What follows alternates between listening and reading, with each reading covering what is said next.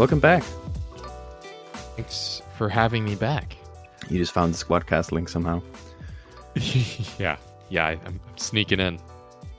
Alexander Hamilton is your podcaster name.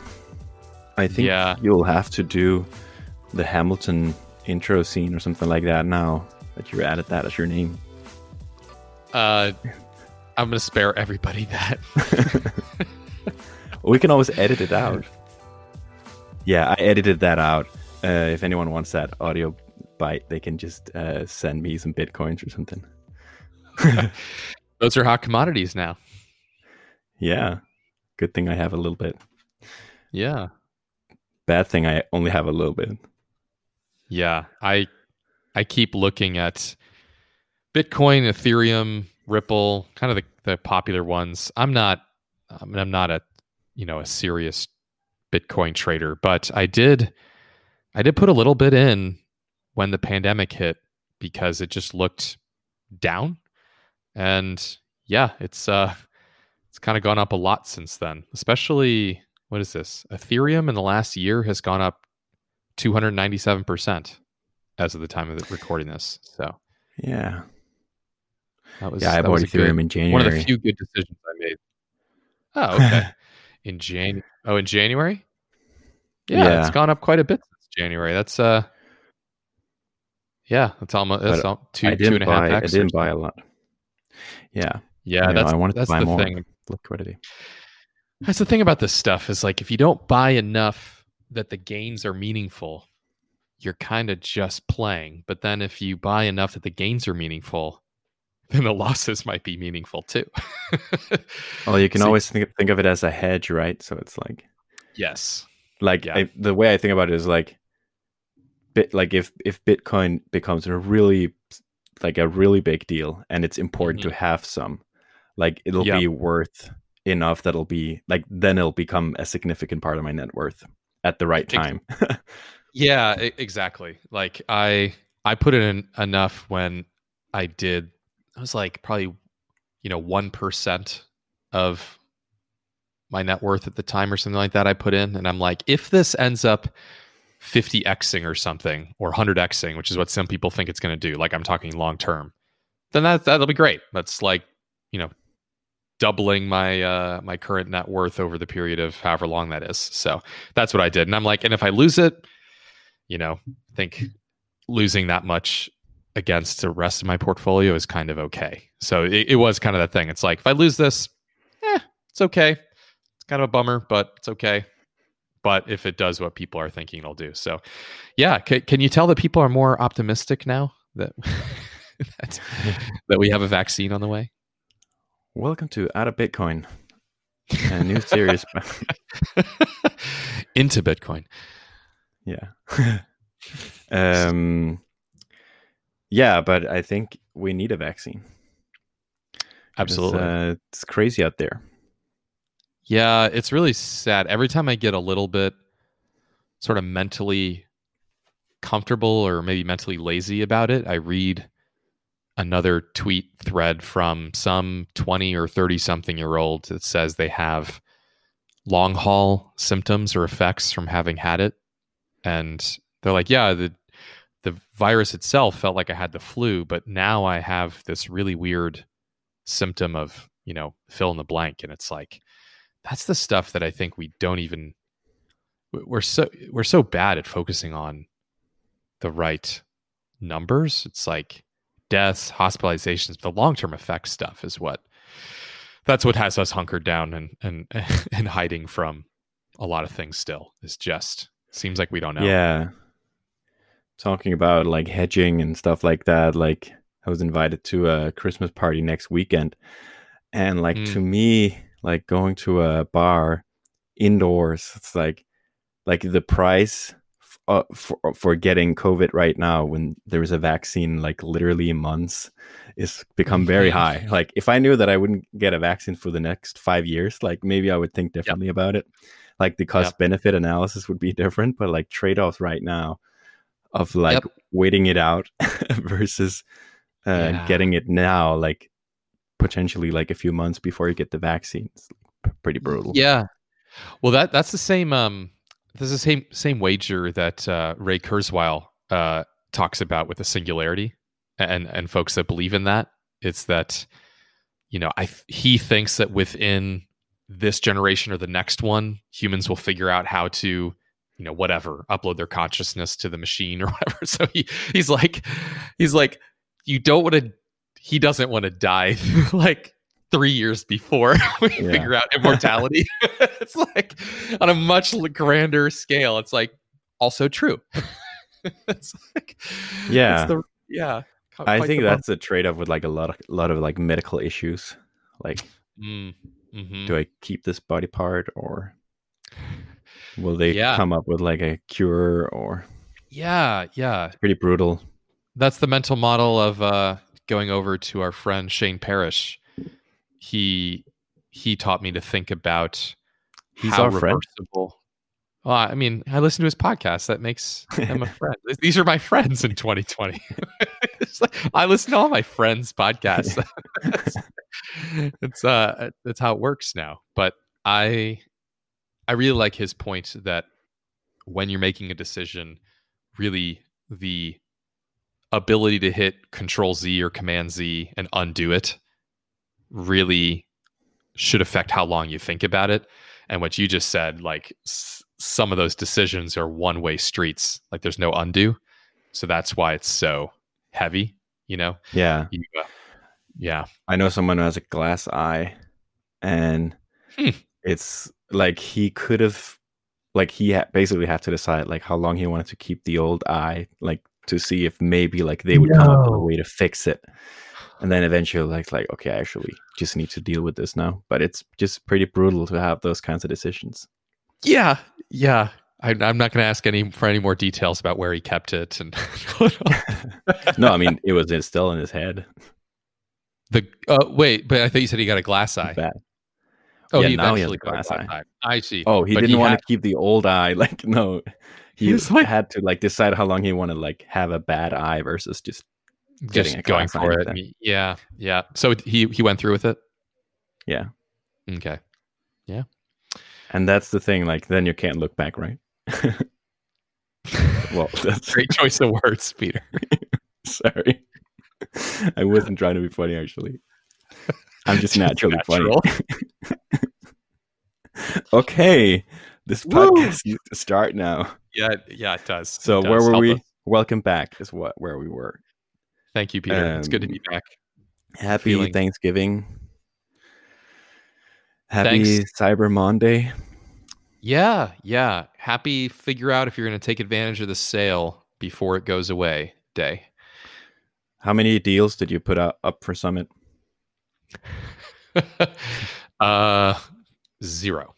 Absolutely not. Really not focused on that part of the funnel at the moment. That's not the juice I'm trying to squeeze for at the moment. It's like, so there's no queue outside of the Wensinghouse right now. Yeah, right. Exactly. There's no people are sitting going, man, could really juice the conversions if only I ran a Cyber Monday sale.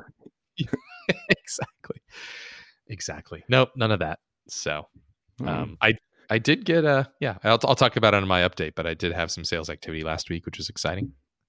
Let's move into your update. Okay. I think people have been missing you.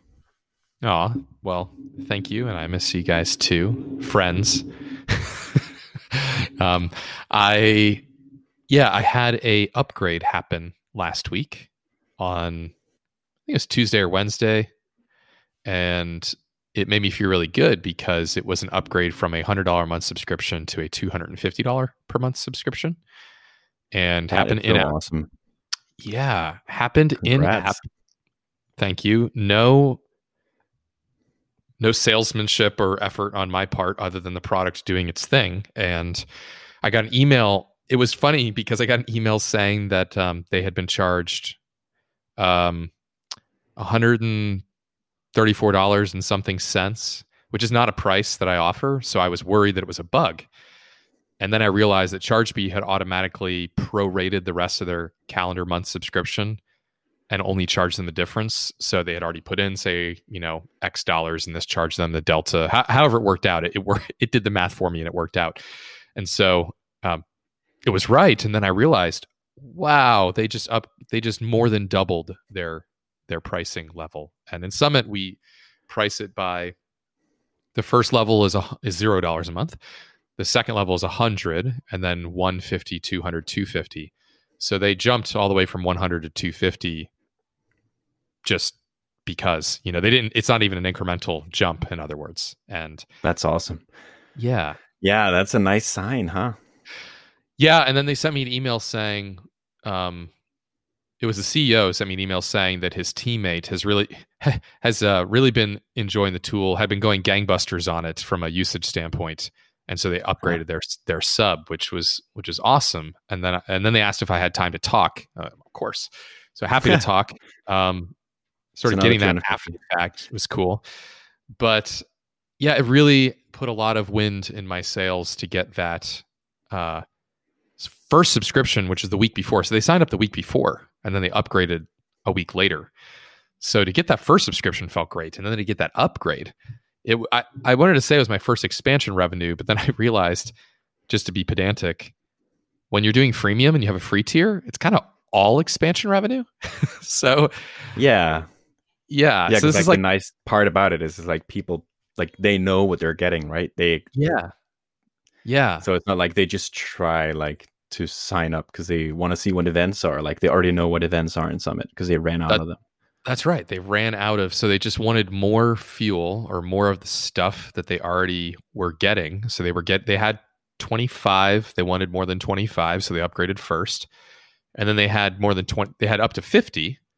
And I guess they thought, well, and this is the thing. I did come away with a bit of a new insight, which is some pricing models actually have this element where the user can prepay or buy more than they, strictly speaking, need. So, like, a good example of this is like a hard drive on an Apple product, or just a hard drive on any product. But like, or it's like, well, do I get the 256 gigabyte iPhone or the 128? And like, you probably don't start with that filled, but you buy ahead, and then like Apple gets all that profit from day one. It doesn't cost them anything additional for you to fill up that hard drive, of course. But I was thinking, it's kind of cool when somebody on Summit buys a larger size account than they need today, because they're kind of anticipating that they're going to fill it. But they don't want to have to go through the experience of hitting like the ceiling again and then having to upgrade at the moment. They'd rather just kind of stay in the flow. That to me is like a really good sign. That's like buying the big bucket of popcorn at the theater and being like, I know it's free refills for like this one, but I really don't want to have to get up again. I know I'm going to eat all this, so I just don't want to have to go through the hassle of. So it's just like this really, the more I looked at it, the more I thought, wow, this is a really positive signal from this person to basically say, I only need this number, but you know what? Let's go ahead and get the bigger one to, let's just jump to that. Just felt amazing, and that is just like, I want to go back and kind of study them and a few others and really start to think about their journey and how they got to that and what they did to get there. And then that's the playbook for 2021. I think for me, it's more of those, please. That sounds like a good playbook. I mean, maybe it's a play. It's not a playbook yet, but we've seen now a few of these on film. Set up the cameras, and the snow leopard goes by, and we're like, oh, did you see that? But I great metaphor, man. I don't think it's a coincidence. I think that like we've seen this behavior in the wild now a couple times, and I think we could possibly go back and study it and figure out how to encourage it, from more, or get, just make the whole UX and UI and onboarding experience and everything more. Oh, they need to get to this moment and then to this moment, and then this is what gets them to, so there's just a lot of richness there that I haven't even dived into, but I expect to do that on the call with them. So that'll be cool. Yeah. Like what feeling were they trying to acquire when they bought that plan? Like, what were the Like, yeah, because it's like a mental space, as you said. It's like we want to have the feeling of just like having enough events and not have to think about it. It's like they just want to splurge and just don't have to think about it. And they like the idea of just having like all the events they need, and they can go really deep. And yeah. I think it speaks to some, I mean, without overstating it, like I think it speaks to some element of they don't want to be interrupted by that process again. And so in some sense, I could see that happening when, say, the buyer has the credit card or has the purchasing power, right? But the user is somebody else. I could kind of see this in a lot of SaaS products when the person with the card, and I don't know if this was the case with them, but two levels to this. One is if I'm really going to be in the flow with something, I don't want to be interrupted by an upgrade button again, not anytime soon. So that's one thing. If there's a gestalt about it, using the product, you don't want to be interrupted. But then it's like, if you all you have to do is reach into your pocket and pull out your credit card, that's not so bad. But what if you have to go to your boss or somebody else in your team for a card and then stop what you were doing and then wait for them to do that? That could be days or hours, right? That's a really painful interruption. So that's easy to miss as the CEO. Yeah, because folks that are carrying around the company card don't feel that as much. Or even if, let's say, the person has authority, it's not like they're a hierarchical business, but it's just like, hey, we all want to use this card to do our purchasing. Oh, well, Dave is out of the office, or Sherry's out of the office. Okay, great, or whatever. They're in a meeting. I need that card. Even if it's not a purchase approval process, that's much higher friction. So I could see in those situations somebody being like, how many do you think you need, roughly to really go all out? This number. And then they just kind of go for it and buy. And if you're the SaaS business, if you can create that kind of, I've been listening to a lot of Rahul Vora lately, but it's almost like if you can create that level of engagement out of the end user where they don't want to be interrupted, they really, really don't want to be interrupted, like that flow is worth something, then I think you could probably get that to happen more frequently where, listen, I don't want to run out of memory or hard drive space or events or deployments or whatever it is. So can we just get the one that's twice the size that we need right now so that as we're in the middle of a project or a thing or whatever, we don't have to go through this process again? And then they look and they're like, what is it? Oh, it's only an extra $50 a month. Are we going to use it anyway? Yeah. Okay, fine. And then they just go for it. And then you've captured surplus as the SaaS business, right? Which is valuable. Definitely higher LTV, but surplus in the short term too. Yeah. I'm going to talk about some similar things in my update. See how it relates. Cool. Well, I wanted you to be able to get to that. So I'm thinking, okay, that was kind of the maker side. And that happened while I was sort of on vacation, which is really cool. Did I say manager? That was the manager side. On the maker side, I actually did a few 1 hour here or there efforts over the week. Kids are out of school for the entire week. We didn't go travel anywhere, so I had some downtime here and there, and so I would sit down at the computer for like an hour or half an hour, and I was able to. One of my best customers created a Loom recording of them using the product, and it was about 10, 11 minutes long, and they sent it to me, and they put QuickBooks Online, which is their accounting system, right up next to Summit, and they did split browsers or two browsers on the screen at the same time, and he just like went at it from a sort of, I don't want to say mental models again, but sort of data model and UX model perspective of like, in QuickBooks, I'm thinking about this. Then I come into Summit, which is also, an accounting system sort of, and it's not jiving. Like I see balance sheet here and I see financing here. And I see, what was the other example? I see this organized this way and I see this organized that way. And so he's just pointing out all of these, I like to call them like impedance mismatches, like just where things aren't quite lining up and it's creating friction for him mentally. And then he also introduced me to his CPA and said, hey, our CPA is going to be, we'd like them to become a power user of Summit because we're going to adopt it as a company and we want our CPA to be in there. The problem is with the way you have it organized right now, it's going to be kind of off-putting to a finance professional because it's too unorthodox in terms of the labels and how it's laid out. But if you could do this, this, and this. And so he pointed out, just like him, he gave me this awesome shopping list, if you will, to-do list of like, tweak this, tweak this, tweak this, tweak. So I was able to come in and like, I mean, it's like having a ticket written by your boss that just says like, do this. I didn't disagree with any of it. So I was able to just go through item by item. I would, tweak, commit, deploy, and then link him to it. And he'd be like, oh, what a gift. Great. Yeah. I did that probably 3 or 4 times. And by the end, he's like, you are on fire. I'm like, dude, it's really easy when you know what label to change and what to change it to. This is not hard. And I really felt he was so right. Like now when you hold an accounting system up to Summit, balance sheet maps to balance sheet. What was the other example? Like assets and liabilities matches to assets, liabilities. Revenue matches to revenue. Things are, top line COGS in the middle, bottom line profits. Like I rearranged the table of the output in Summit as well to match a standard P&L format.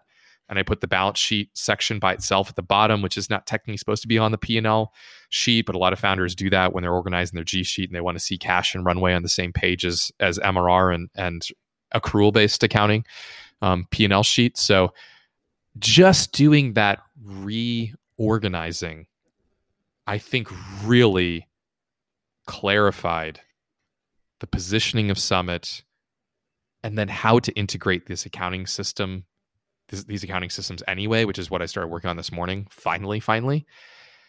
And it was funny because when I initially got the link to that 10-minute video, I was like, oh no, you know how this is. Like watching somebody use your product, isn't that the most terrifying and painful roller coaster? I still love it. Like that's my favorite tickets. Of course. But for me, there's always a deep breath beforehand and kind of like white knuckle moment where you're just like, oh no, I get to watch them struggle. And you just feel so helpless. Like you already built my product, so. Oh yeah. You could just tell. Well, they wouldn't find anything. Yeah. Oh, I see. Yeah. Well, so I built mine, and because of that, it's not perfect. But no, it ended up being such a gift, like you said, because so dead on and very. I feel like those videos should almost come with like a warning label. Heavy changes ahead or heavy recommendations ahead versus small tweaks that make a big difference. We all like the latter, and that's what it ended up being, which is really cool. So I was able to make all of those changes pretty much with an hour here or there, and ship all of those before today. And now this morning I sat down to do the actual accounting integration, and it's now helping me like see what to do in the app, like the mapping of the data to the date. Like it's so much better. So I'm really, really encouraged by that, by getting the feedback, but then making those changes. And I feel like there's this almost audible click in terms of Summit's positioning vis-a-vis like those systems of record, the accounting systems, especially, which are so core to what everybody does. It's really easy for me to see now how if you have a monthly workflow around your QuickBooks or your Xero or your FreshBooks or whatever, it's really easy for me to see now how like asking your CPA or your CFO or somebody on the team to go in and check and make sure that Summit is also up to date. That's kind of a natural extension of that workflow as opposed to a completely different headspace that's divorced from traditional finance, right? And that for me is like such a big breakthrough because it means that I can finally go back to the marketing side of Summit and I think get the positioning right, product marketing right, because it's clear to me now how these systems connect and relate, I guess would be the word. So that's a really great way to start December, is feeling clarity and confidence, which I did not have at the start of November for a variety of reasons. So it's a good place to be. Nice. Yeah. Yeah. That sounds good. Sounds like some nice events to celebrate over the Thanksgiving holiday. Yeah. And things are going well. I guess personal update. Looking forward to the holidays, but then we're moving in January as well. So life is about to get even busier. Same here. That's right. In January, are you moving? Yeah. Okay. Cool. Unless we convince them to give the keys in the end of December. Yeah. Well, we're moving the second we get the keys. Yeah. Somebody asked us like, "Oh, are you all at all nostalgic or going to miss your current place because you've been there for what is it? It'll be 8 years when we move. Just 1 month shy of 8 years." We're like, nope. It's like we are moving as soon as possible. So yeah, looking forward to that. But that'll be mid-January. So I think between kind of one more sprint to get accounting stuff integrated, and the holidays, Christmas time will be upon me. Kids will be out of school and then moving. Like it's going to be a busy however long. So I kind of look at the next couple weeks from a manager standpoint as it's kind of like it for the year in a way. So that's kind of where my head's weekly at. Updates on our moving. Yeah, and then we can talk about that. I'm so stoked. I'm going to have an office for the first time in a very long time, which is cool. So yeah, me too. So how you doing over there? Speaking of juggling family and offices and work from home. Yeah, we need some more space. Mm-hmm. It's a thing. Like the past, the past 2 weeks, I've had this kind of like daily ritual, or not daily, but one day every week ritual of driving to Maya's parents in the morning, dropping off her and our son, and that's like halfway to our cabin, and then drive to the cabin myself for the day, and just firing up the stove and sit in front of the fire and work for the whole day, and then go for a walk in the afternoon in the forest, and then drive back to them, pick them up, and then go home. And it's been a nice way to like get out of this tiny pad a bit and get some work done. And yeah, it's been working really well. I think we're gonna do that this week as well. Got it. When you guys move, how will you continue to I know when COVID protections, if you will, were lowered, you were going into an office a little bit. Have you been doing that lately? We kind of like canceled our office. Okay. But I think the next when the coast is clear again, I think next time we'll get our own office. Potentially a co-working space, but I really like the idea of just like finding a cheap little office somewhere and have our own kind of setup. Okay. Branch HQ, even though it's just 2 people or something like that, it's still nice. Yeah. And then then you can go there even with COVID, like That's right. Yep. Yeah, exactly. If Bjorn and you are in each other's sort of safe pod, then I mean, we could even like go, but not at the same time, just because both of us needs to get out of the out of the house. Yeah, that makes sense. Cool. Yeah. So how is Branch running, my friend? How's Branch doing? I've been doing a lot of those calls, and I was sharing a screenshot earlier today of like an email exchange with someone. Yeah. And it's like, no one gets through my inbox right now without getting like a mom test kind of question. I just try to squeeze out as much information I can from everyone. Yeah. So related to that, there's one thing that's come up a lot, like in the last few conversations I've had, and that is one of my competitors. I didn't really see them much as a competitor in the beginning, but the more we've become a deployment tool, the more people are comparing us to other strictly deployment tools. And especially one is like, it has come up a lot. And So there's a few things about it. First of all, they're obviously more established because they've been around for a long time, and I think that's both their strength and their weakness.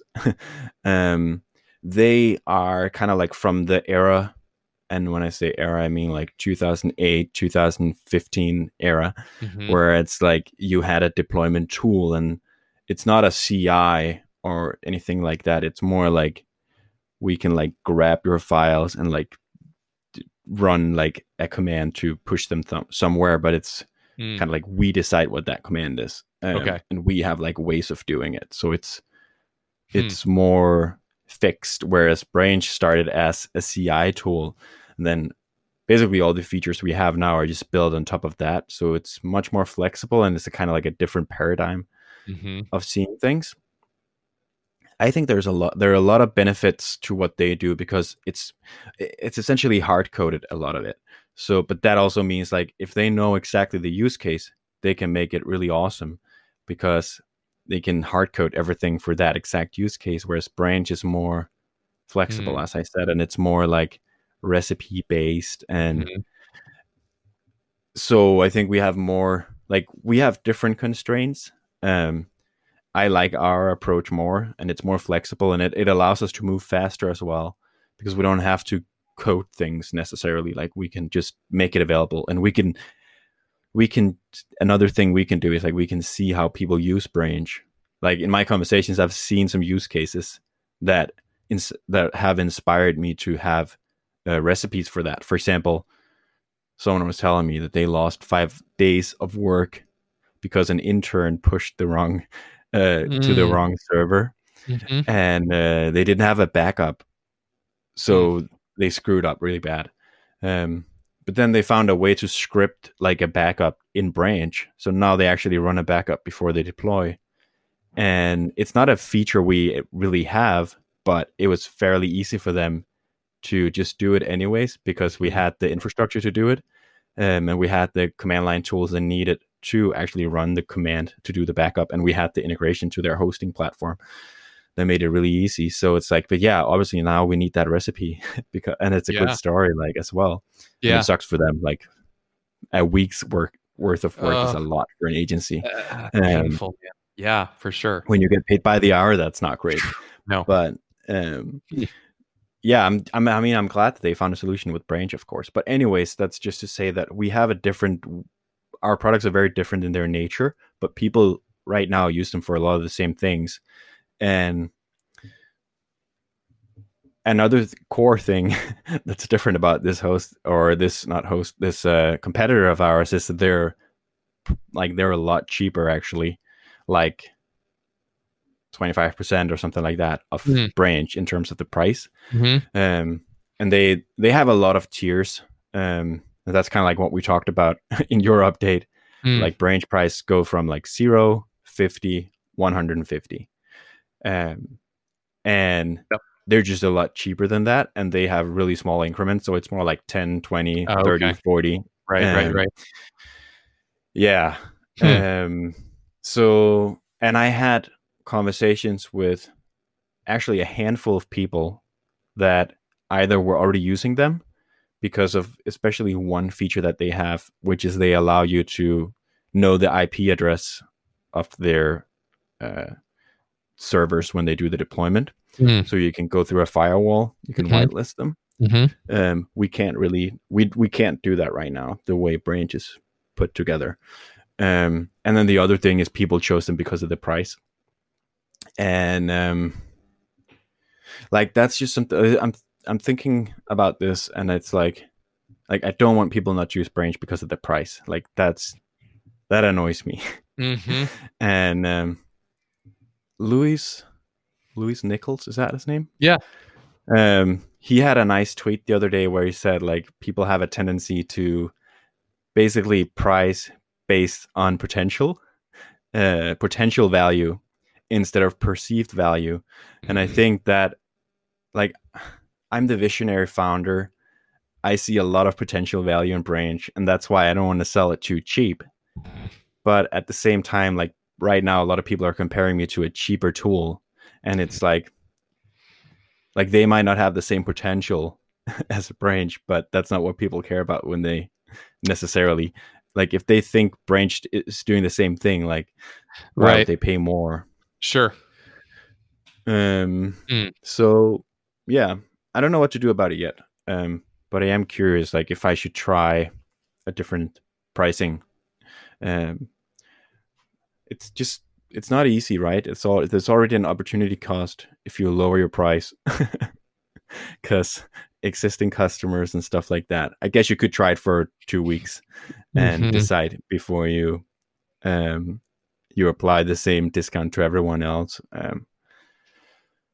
And it might not be the right way to go at all. Like I don't know. Like We talked about before, like having a price and then discounting it at first and then slowly increasing it. But yeah, that'd be another way to do it, is just say, the price is still the price, but we're going to be discounting subs, until a certain date. And then, as we build these things out, I mean, yeah, it's a big topic.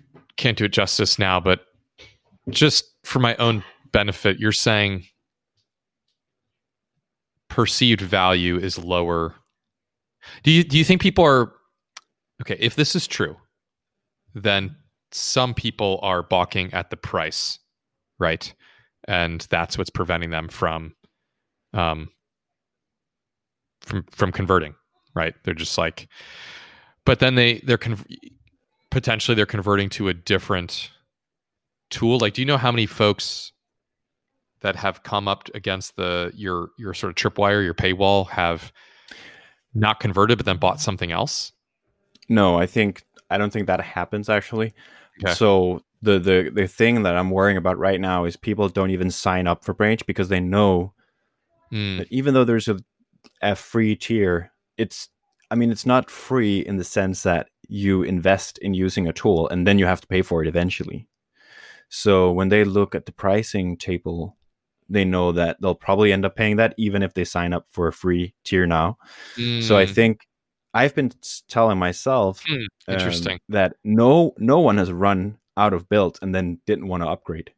If they were actually using the tool, like then people just upgrade. But I think that's because when they signed up, they were told themselves already willing to. Right. They weren't put off. Yeah, by I it. think the sale happened when they decided to invest the time in setting up the free tier. Yeah. So that's why I'd be interested to see like actually making the price lower, if that would encourage more people to sign up in the first place. Yeah. So not only converting more people, but also just getting more people through the door. Yeah, that's really clever, because what is this is walking up to a menu outside some restaurants and just seeing like, I'm hungry, I'm in the mood for whatever, for a burger, whatever it is. But like, you look at the menu and you're like, I'm not really in the mood for a $25 burger, right? Like you're like, and you kind of move on, and it's not because you didn't want to give it a try or because the drinks were too or whatever, but like, yes, they qualified themselves out of your product just because the price was prohibitively expensive in their mind. And yeah, interesting thought. But I don't know if that's true. It's just been a feeling. I mean, to the extent that people are buying a thing in this space, that's good, because it means buying is happening. It's just not happening as much for you as you want. So then, I mean, it's competition, but at least there's another demand way to know would like for this not to be the case. Like the free tier would have to be generous enough for people to think that they could stay on it. I think, because then they don't have to make the decision until they've suddenly like run out of builds. Right. Which, yeah, it's interesting. Summit doesn't have pricing anywhere until you're already into it, but the free tier is really generous. Like honestly, I'm just tempted to just try to lower the price on the website and first of all see if more people sign up, and then just see what happens. Not necessarily like go into Stripe and like update all the plans and apply a discount to all the existing customers and stuff like that. Just like see what happens. Question about your pay trigger again. Does the does it reset every month? Yeah. Yeah, it does. So are people not consuming your main? Okay, actually I'll ask it this way, because this is the way I usually, if you could improve one metric about Branch's business, which one would you try to improve first? Is it you're not getting a lot of signups, you're not getting a lot of people doing a lot of deployments, or you're not getting a lot of conversions once people are doing a lot of deployments? Yeah, right now I think it's the middle. Like the people that are converted are doing a lot of deployments, but the activation part is a problem right now. Mm. So, I mean, that obviously, like that, you could draw the conclusion that then the price isn't my biggest problem right now. But then at the same time, like it's still like the volume is still really low. Like with the amount of signups we get, like if we got 3 times as many signups with a lower price, maybe we would learn faster and get a different activation rate. Who knows? Or not a rate necessarily, but more people activating. Yeah. Okay. Yeah. I don't know. I'm also starting to think like that actually the US election had more of an impact on signups than I thought it would. Mm. Just in general, like the world been a little crazy like the past month, and now Thanksgiving and stuff like that. Because last week actually, when it felt more normal until Thanksgiving. I actually had people in the live chat every day, and I had people signing up, and like it just felt like more stuff was happening, which was nice. And yeah, I don't know about the pricing stuff. Like, I don't know if we necessarily need to come up with a solution right now, but it's just something like it's one of the things that I'm like kind of like zooming in on right now, and I'm curious about like some of the feedback I got, if it's something I need to worry about or not. Because it goes against my instinct as well to like start to like tweak the price when like that seems like something you do later on. Because we have customers and we have people that don't mind paying what they're paying. Right. Yeah. And now I remember the thing that kind of related to your update actually. I talked to my customer who recently upgraded to the $150 plan, and it was really interesting to kind of like understand or get into their mindset when they upgraded, because he actually talked quite a bit about it. But the trigger for them was that they had more than 10 projects and then you need to upgrade. And he was saying how like a few things that were interesting. First of all, for a while they have been looking at the $150 plan, and they have been like deleting inactive projects and stuff like that, and been cautiously not like hit the 10 site limit, which is not necessarily in my interest as well. Like I actually just want them to do as many deployments as possible and use the tool as much as possible, but at the same time, like you need some sort of threshold, of course. And then finally, like they had sold some maintenance plans and stuff like that, so a few customers, like they needed to keep them active so they could on a weekly basis push little updates and stuff like that. And then it just like with their business model, actually in the end it just kind of made sense because they had those maintenance deals and they were adding more and more of those, and then the active projects as well. So like in the end, like that's when it made sense to them. But it felt like a fairly big decision for them. Then the funny thing was like now their mindset has seemed to have changed a bit, because now they are over the threshold. So like now they want to use it a lot. Like now they want to use it as much as possible, right? So for example, they weren't using it on their own website, and they had a fairly complicated setup for their own website because they wanted that site to be sort of like a case study for customers. So it's like their flagship website is their own website. So they had a really cool website, and they didn't want to have that on Branch because then they would have like maybe that would cause them to hit the 10 site threshold. But now that they were on the big plan, which has unlimited projects, they wanted to set that up on Branch as well, and now like they don't like now they want to use it as much as possible. Yeah. But like I want them to have that feeling earlier on. I think like I want someone to sign up and have that feeling like I want to use this as much as I can. There's so much. What screams out to me in all of this is just so much price sensitivity, right? Yeah. Like to More go than through you those, think, maybe. Yeah, to go through those gymnastics over the price. That is weird. Yeah, especially when you're weird. paid by the hour. Like it's like yeah. Seems irrational. It is, but you know, there's some industries and some people carry around almost like these just this frugality to is a cultural it's cultural, and so they anywhere they can dodge a cost they want to do it because it's how they have learned to just survive in a difficult environment. And so playing games like that to avoid paying a number that is not going to sink your business, it's an interesting signal. Yeah. I mean, yeah. The thing is with the agencies, like, sorry. No, it just tells me that like they see it as a cost center to keep as low as possible. And then you're also there's just the status quo bias of, is this really that much better than the way we do it today? Right. It feels like they're struggling with that decision too much. Like, anyway,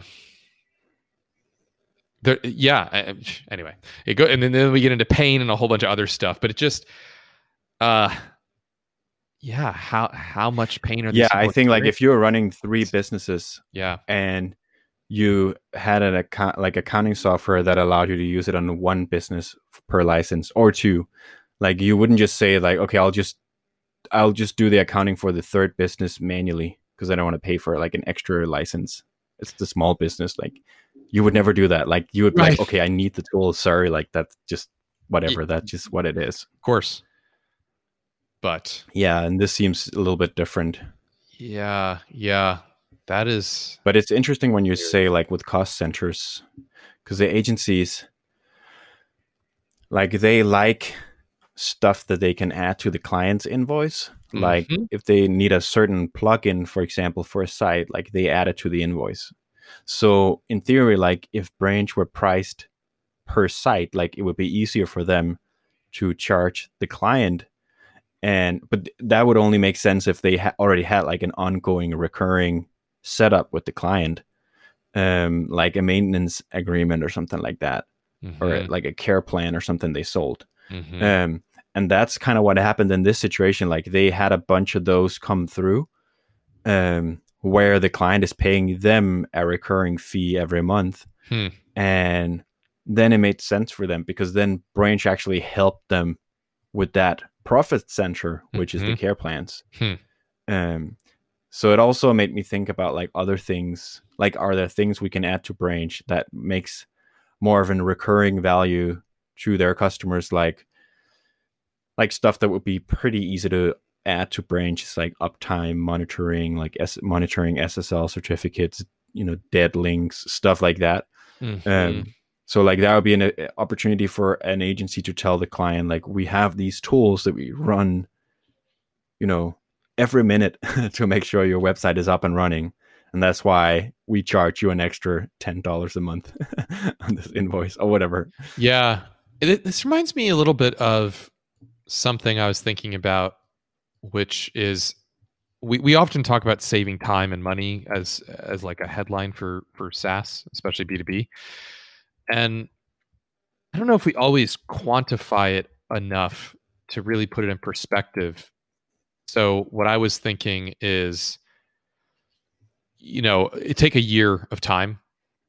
If you 10x that, right? If you make that 10x faster, so something would normally take somebody a year to do, how much do they really save in terms of, so 1 work year cut by 10x or reduced by 90% is 5 weeks. 1 week reduced by 90% is a half a day. 1 day reduced by 90% is 48 minutes. 1 hour becomes 6 minutes. 1 minute becomes 6 seconds. And then 6 seconds becomes less than a second, or roughly one web request. Like, those are 10x increases. So what I was thinking is, like, how many levels of compression, like time compression, does your solution actually shift for the user, right? Is it 10x better? And what I was thinking is, a lot of successful products are more than 10x. It's like, because if something would normally take a day and it takes me an hour or 48 minutes, maybe that's better. It's probably better. But if something takes me 6 seconds instead of a minute, I mean, I don't know. Like, I wasn't really planning to be productive all 60 seconds of the minute, right? So if it takes me 6 seconds now, so like, there's a lot of slack in a lot of industries, is what I realized. And sometimes you come up to people and you say, like, hey, every morning you sit down at your desk and the first thing you do is X. And you know how X takes you like an hour to do? Well, we're going to make it take 10 minutes instead. And it's like, that sounds amazing. But then the person's like, well, yeah, okay, but I'm being paid for the entire hour. I'm on a salaried job. I'm going to be here all day. There's definitely 45 minutes out of every day that I waste anyway. And I kind of don't mind doing this thing that much, right? Like, I'm good at it. It's kind of what my employer sees me as being good at. So there's just no teeth on that pitch, right? Because they're not valuing the time at that quantum, right? No. But I think agencies are good at that because they're used to charging by the hour. So like, an idea is like, I could maybe send them an email with, like, let's say they did 100 deployments and they were 3 minutes each. Like, I could send them a monthly email that said, like, Branch saved you 300 minutes or something like that this month or whatever, week or whatever. Well, do they normally charge? Yeah, I mean, not off tangent, but like, if they normally charge for the time, like, we would normally charge our client for that. I think it almost has to get to the point where they could be doing more. The way cost centers end up winning is like, this is taking me away from valuable work that I could be doing. Yeah, that's true. So you're helping me reduce grunt work or low leverage work or low value work. Yeah, you don't want to necessarily reduce the billable hours. Yeah, why would you want to do that, right? That's not even in their best interest. It reminds me of the XKCD cartoon where there is a great one where it's like two developers, they're like playing with wooden swords or something like that, and their manager's yelling and they're like, oh, we're compiling. Yeah, it's like, if you're used to running your build scripts locally and you have like a 3-minute break where you can go grab a coffee, like, why do you want to do that in the cloud? And then no longer have that break. Yes, I don't want to automate that until somebody invents something else that you could be doing, right? So it's just really tricky, and I think it can happen, but I do wonder, not to answer it on the spot now, but like, for Branch, how much of a shift is it? And some industries might require just a greater shift. It has to be 100 or 1,000x to really get adoption. Yeah. So. Yeah, I mean, I think like it kind of like ties into the whole threshold mental model that you mentioned. And that I mentioned last week as well. Yeah, I mean, the threshold might be more orders of magnitude. If you can have something that used to take a day, take me 5 minutes, like, okay, that's useful. It's like, we took this thing and we made it 10 times faster, but you still have to do it 10 times a day. So like, let's make that 1 time a day.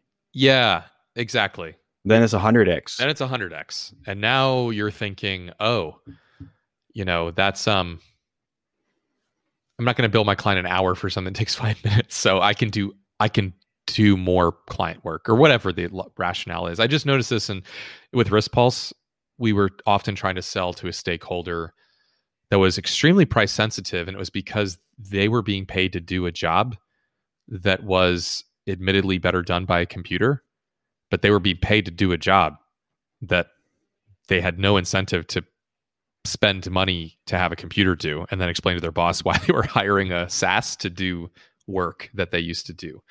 right? It's just adding cost to the business. So, yeah. tricky. Well, with Branch, it's like the developers, like even as a developer, like even if you were paid to use an FTP client, like you would still rather not get paid and not have to use the FTP client because it's like you feel dirty, like you want to shower afterwards, like they hate it. Yeah. So, but they are looking for an excuse to tell their boss to why they need this. So they know, like when I ask them, they're like, when I talk to my boss, like I need to make the case for the hours because he pays me by the hour and he wants me to not waste my time. Yeah. Yeah. So we can say, hey, I can spend an extra hour improving the X project instead of working on this stuff.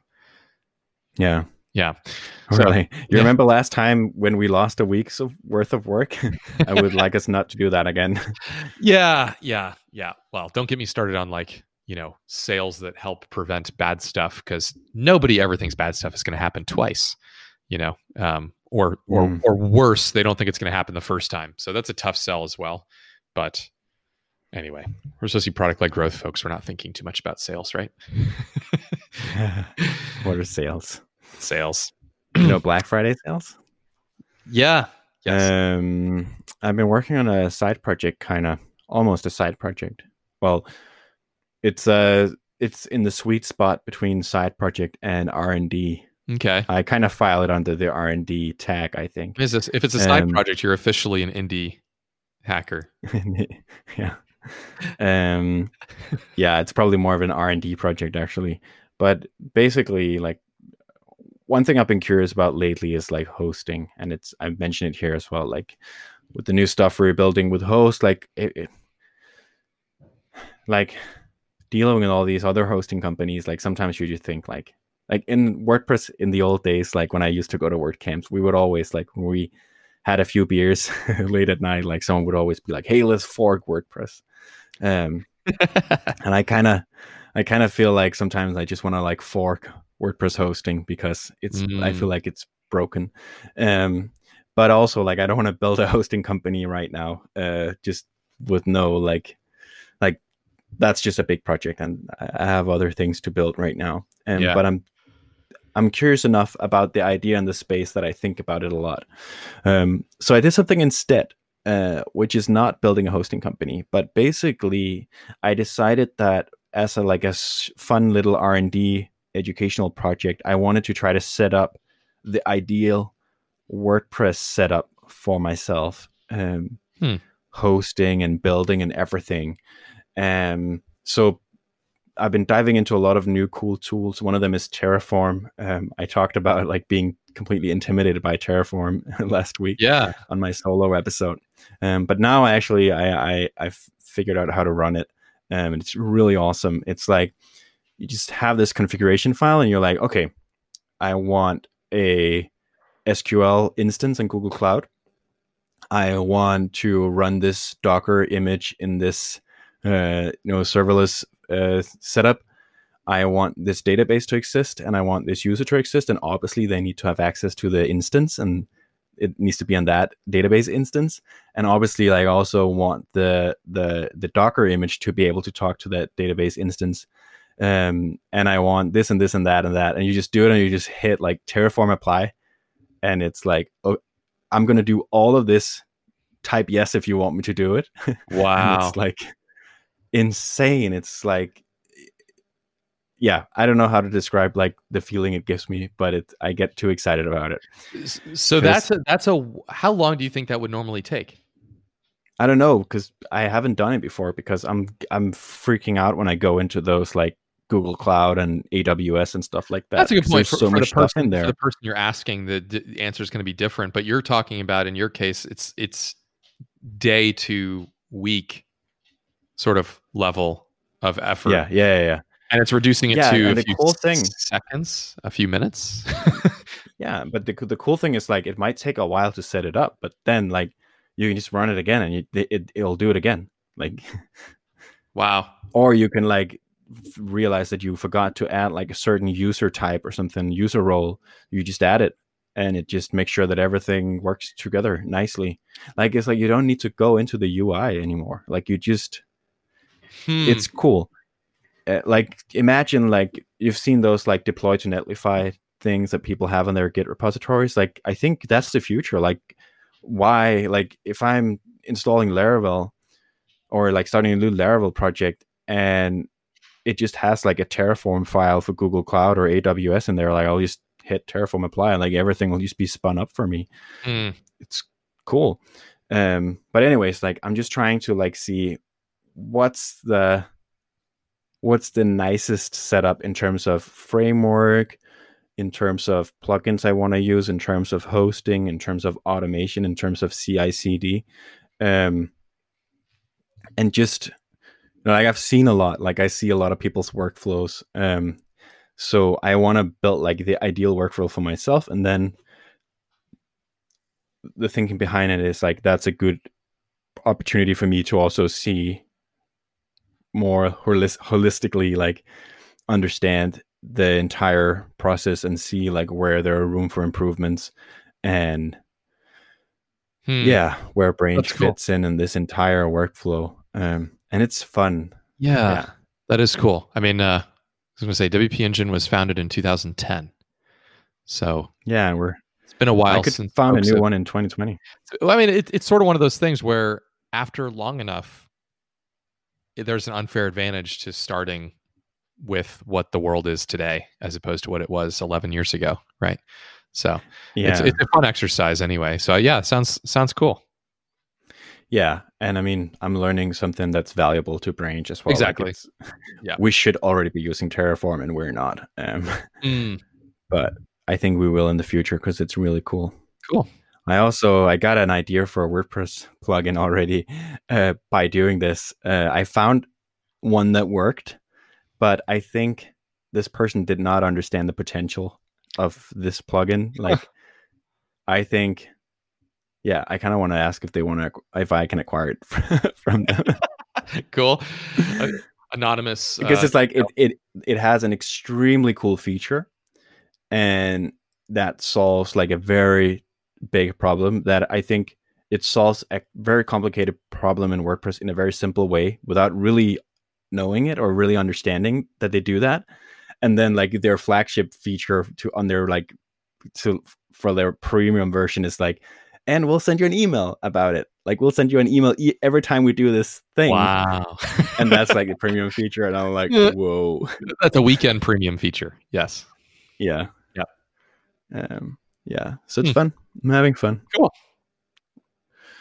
Well, yeah. Let's call it an episode. Let me go back to my side project. Okay. Yeah, we'll do. Don't let me stand in the way. Awesome. Well, it's good to have you back. Good to be back. I'll chat to you all next week. Sounds good. All right. Thank you. Bye-bye. Bye for now.